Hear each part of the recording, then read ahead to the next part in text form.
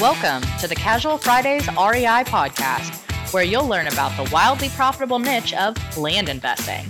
Active land investors Adam Southey and Justin Sleva are here to share their experiences with you so that you can learn how to build massive cash flow and huge profits from this highly lucrative niche.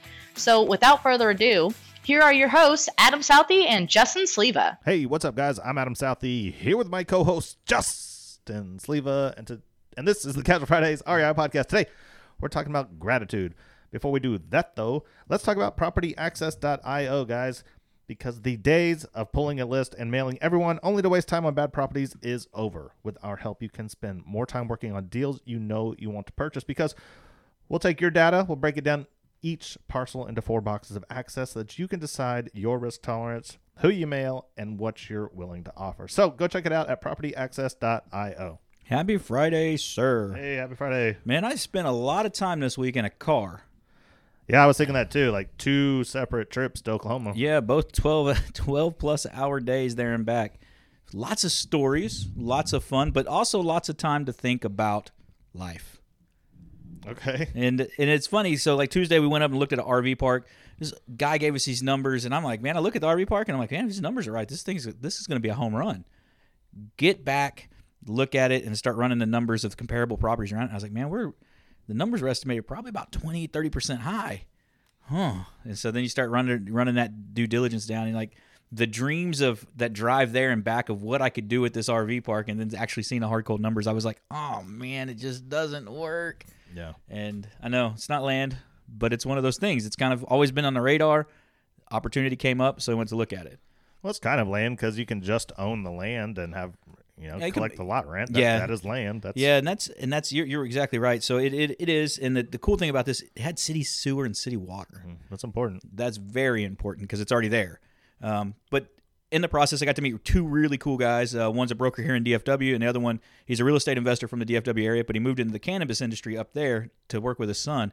Really, really cool operation. They actually crush the flower, take the oil, give it back to the growers so they can sell it, and then they sell the oil. Yeah. So that shows how little I know, because I didn't know you could crush that stuff and it would get oil out of it. Yeah, it squeezes. That's where that THC oil for your cartridges and stuff like that. There's a special mixture. I think they do butane and something else. But he took us on a tour of the facility. Great facility. Super high rev guy, which is not normally the type of people I get to see. And he made me feel slow. Especially in the marijuana industry. You figure they'd be like, hey man, come check this out, bro. Yeah, no. I will say that doing the tour, I walked over hefty bags full of marijuana. He had a freezer full, and he was telling us they process about 3,000 pounds a week. So that is just insane to me. Yeah, I mean, when you said that you were like walking through his office or something like that, and you're like, I'm having to step over. That was in the intake room, and they had taped him up, banded him to follow all the procedures and state laws accordance with Oklahoma. But it was like just big lawn, like the 50-gallon bags, just wrapped and gone, and I'm just like, golly. 3 pounds a week doesn't seem 3,000. Oh, 3,000 pounds a week. Yeah. Oh, okay. 300. Okay. I think he said they get 300 a day in. Wow. And they can process up to 3,000 a week, if I remember the numbers right. Wow. That's huge. Yeah. But yeah, I was excited for you for the RV park, because those are cool. Like, you just own the land, and hopefully the people pay you the rent. Yeah.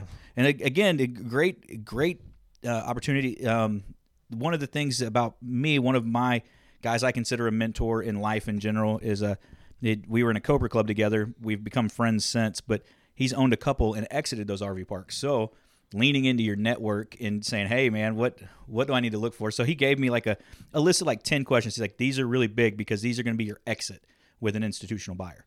And it didn't hit a couple of those. So we right off the bat, I was like, we're kind of risky as it is, but it being 2.5 hours away made it a no-go of a deal. Mm-hmm. Then your other one, you got to take a client to look at some land. Yeah. And that was fun. And so gratitude, we're going to talk about that in just a second and get a little bit more in depth in that. But, I was sitting there thinking, the guy said, he calls me on Tuesday and says, hey, I want to go to Oklahoma, see the land I bought from you. Okay, he's local. His wife actually bought it, and he didn't know they were buying it till they signed, because she was moving money from inside their LLC and from one property to another property so they could save on the taxes on it. And so we get up there, and I'm driving up there, and I'm like, man, how many people can just take off and go hang out on a piece of property in the middle of the day? But we dropped off his friend that wanted to come with him, and he just started fishing in the pond there. And so I got a couple pictures of it, but he caught 15 fish in an hour and a half we were sitting there. Dang. He's like, man, this is a great day. Is he just a good fisherman, or is that just luck of the? Just the stocked pond, man, just going after it. And they were about 2-3 pound bass. They weren't massive, but they were enough to have fun with light tackle. So anytime you go fishing, you can catch something on a regular basis. Somewhat exciting. Yeah, I have a cousin whose dream is, he's 16. His dream is to be a pro fisherman. Really? And I just thought, well, aren't you just throwing it out there? Isn't it like luck how? He's like, no. Well, I want to play on that. I mean, we tell people that it's a lot like fishing when you send out letters, right? And so we're just sending out a bunch, and hopefully you're getting one. There's a little bit of luck, but there's also having that avatar deciding what the fish you're trying to fish for and how you're actually attacking that. So Makes sense when you say it like that. Yeah. So I mean, I figure he's not wrong. He's not wrong. In this situation, the guy just had a bait and was throwing it out and seeing what he came back with, and it was brought it back massive perch, but a bunch of little bass too. So kind of fun. But gratitude. Last week we did greed. So gratitude being the opposite of greed, kind of a yin and yang experience here. And for me, it was the gratefulness to being able to take off and go with a client up there. They paid well for the property. It was a very, very nice piece of property. I talk about properties that I would want to keep for myself, and this was in the top 2 for me that I would want to keep for myself. They made an offer I couldn't refuse, and then I leased it back from them. So I still get to use it, we got to play with it. But we talk about the gratitude of doing this, and I think so many people get hung up in this process of wanting to know why they haven't made $1 million yet, why they haven't made $100,000 yet, versus just the little bit of money they can make or making a profit, and how that actually affects their life and changes their life. Yeah, you're essentially talking about enjoying the ride. Is that kind of what you're saying? I don't want to say in the moment. Yeah, I don't want to say necessarily enjoying the ride. It's just you see so many people that get angry about this deal that went wrong or deal that, but they forget that they've done, say, in the course of a year, done 4 deals and they made $100,000. How many W-2s actually make that? Mm-hmm. And that they found this space or found this niche that they could possibly make enough to change their life. But the little blips of money along the way, it's just we forget the simplistic nature of this. Yeah. Well, I think forgetting that simplistic nature is just human nature. It's so hard to focus on things like gratitude. I'm definitely guilty of it. You forget along the way, you forget everything that you have. I had that moment this week because I got to go do some things with Sarah on Tuesday that she was scared to do. I got to go with her, and I was thinking, I didn't have to tell anybody that I was taking the day off. I didn't lose any money. I didn't have to put in PTO requests. I got to be there for her. At that moment, I was like, okay, this is awesome. But you don't always think every single day, wow, look how great I have it. Yeah. Should you, though? Should you be able to wake up in the morning? And so I've made a focus on this, and I haven't told you this yet, but for the last 2 months, every morning I get up and think about each one of the kids and my gratefulness or gratitude for what's going on in that day in life and that day. Like, okay, hey, I'm grateful for the kids are healthy. Jessica seems to be happy. We live an okay, comfortable life. We don't have to worry about food today. We don't have to worry about electricity because, we got to meet Josh, who brought his Ukrainian family over, and thinking about them coming through the airport with one suitcase and one carry-on between the two of them, a mother and a child.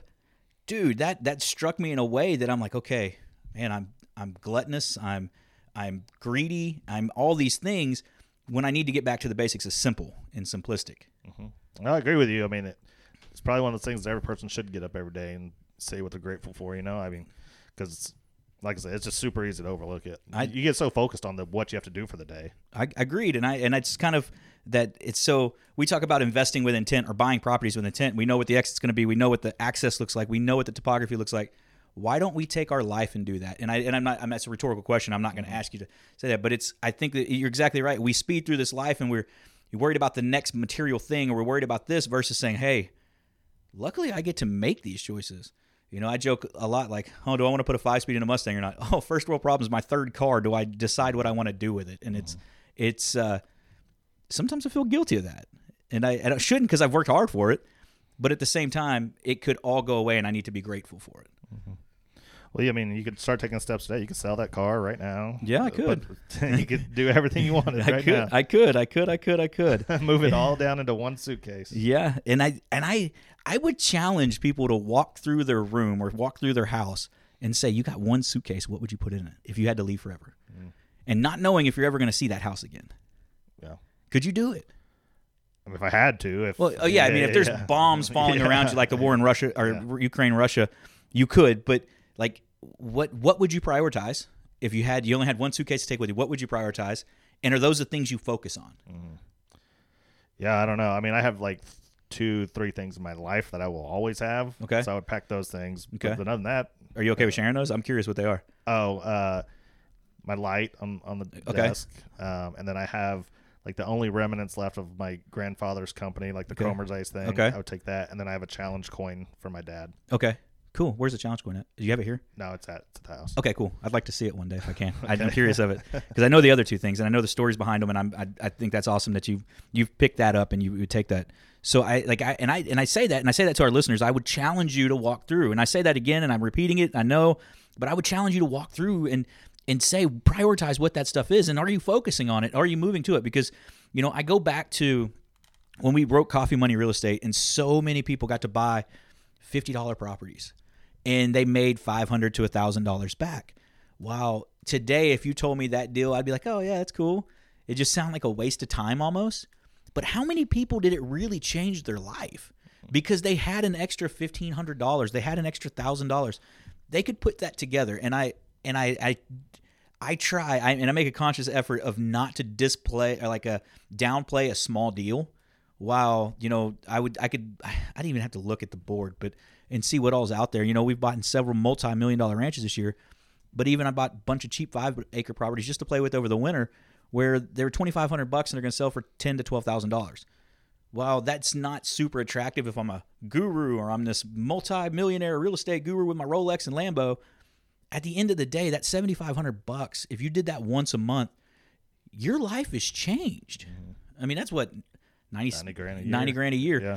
And I would beg to ask, and I you don't have to answer this in comments. You don't have to call in and tell us this, but I would tell you to evaluate what's your W-2 make. And if you're going to shit on a deal like that and you can't cover it if you could do that deal once a month, then you're not being grateful. Mm-hmm. Yeah, absolutely right.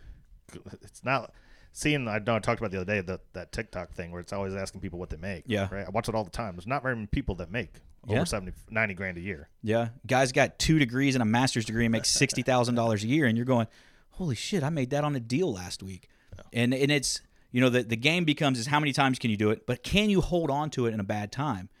And I'm a huge believer in that karma, that piece of saying, hey, I can help somebody else and being grateful in it, and that comes back and it helps you in the energies of the universe in some weird way. I believe that, and I don't know how to explain it, but I believe that energy is reciprocal as we pass it on. And so that's why I'm always throwing these giveaways at you, trying to give back, because we're grateful for what we get to do with the podcast, but also in our land business too, what we've learned, who we've gotten to partner with, and how that's paid dividends for us in our life. Yeah, I can't talk about that enough, the whole gratitude of what the podcast has done for us. Yeah. Everybody we've met, and I was telling this with Sarah the other day because we're all planning a Vegas trip. Yeah. And we had something going on that week, and I'm like, well, I hang out with my friends on Zoom 3 days a week. I got Zoom friends. And they all want to be at the same place one day, so I feel like we should go to that. Yeah. No, that's huge, and it's a. And I met all those people through this. Right? Yeah. That's where I was going with that. Yeah, no, and that's great because I've met. I saw this thing the other day. I said a client will become a friend quicker than a friend will become a client, and I don't know if I have really any. I've got a couple of families that have bought in properties from me that were friends prior to, but out of 1,000 deals, that's only 2 people or 3 maybe. Out of the group of people that we've had bought courses and done consulting and stuff, there's guys that I know more about them and their family than I probably do about people I've been friends with for 20 years, whether their struggles with cancer or their struggles with their children and not having custody, or their life changes and this new journey they're taking in. And you get to these intimate moments and you share these moments with them, whether they're having twins, like Brian did, like JT traveling the world, and you see them leaving their careers and making these big, huge leaps of faith, and you get to see that. And that's, to me, is amazing because that energy is just reciprocating. We get to be excited for them. We get to do that. And so when I see somebody else who made that leap of faith and maybe went into it and they're just mad about it, it's like, dude, if you're not happy, go chase happiness elsewhere, because that negative is just going to stay on you. You've got to look at it from that positive, fresh perspective, because you get the shit kicked out of you day in and day out as an entrepreneur. Mm-hmm. And as a solopreneur, I think that's one of the terms that you used early on with us, and I hadn't heard a lot, that you're in this journey alone. And while we try to add that community and partnerships and things like that, you have to look at it from a positive, grateful mind space, or it's not going to work. Very well said. Cool. Well, it's Friday. Got a wedding tonight to go to, and then dueling pianos tomorrow at the winery. So Very nice. You what do you got? I got football both nights. For Titletown, baby. Titletown. You may see Adam on the next edition of Titletown. Like Cheer Dads or something. Cheer Dads of Titletown. You should pitch the show to A&E. It would go beautifully. They start as young as 3rd grade. The 4th grade. It's first cheerleaders? No. Oh, I don't know when they start, but I was going to say our 4th grader is cheering with the high school cheer team tonight. Okay. And so we got to be there for that. Does she get the dance down? I no doubt in my mind she does. I don't know, but knowing the cheer coach in our house, that probably does. Okay. And then tomorrow's the cheer game, but tomorrow's also the first homecoming game for the oldest daughter. This is the very first one ever. So she didn't go to homecoming last year. They didn't have it. They didn't have homecoming last year. No, COVID stuff. Wow. They were still not having them. Yeah. Okay. Cool. Yeah. That'll be fun. She got a big mom. They don't do moms. They don't do moms. That's what she told us. But of course, Sarah was like, "Nah, I don't believe that." So they went to the florist to get something, and the florist told them, "Yeah, the high school people aren't really doing that anymore." Really? That's what she said. How do you get rid of the traditions in the South of moms? Well, it's for the younger kids are still doing it, but I guess they're too cool to wear those things, you know. Did you had a garter, didn't you, every year? I think so. I mean, I know so, but I never wore it out because I was like, this thing looks stupid. I wore it to one football game, and I was like, God, I feel dumb with this thing on my arm. Okay. Yeah, I was trying to think. I had one I kept for a while. I kept a couple of them for a while. Like they were in a box of high school stuff, like memories and whatnot. Yeah. I have no idea where that thing went. I think I had to throw it out because it had other girls' names on it. That'll happen. That'll be married life. All right. Well, let's wrap this up. Get these guys on the road. But yeah, hey, thank you for listening this far, and we do appreciate everything you've done with us. Yep, I agree with that. So, as always, do us a favor, guys. Go to Facebook, Instagram, YouTube. Like, follow, subscribe. Then go to iTunes, go to Stitcher, go to wherever else you're listening. Like, review, and subscribe to the show. Appreciate it. Love you. See you next Friday. See you guys.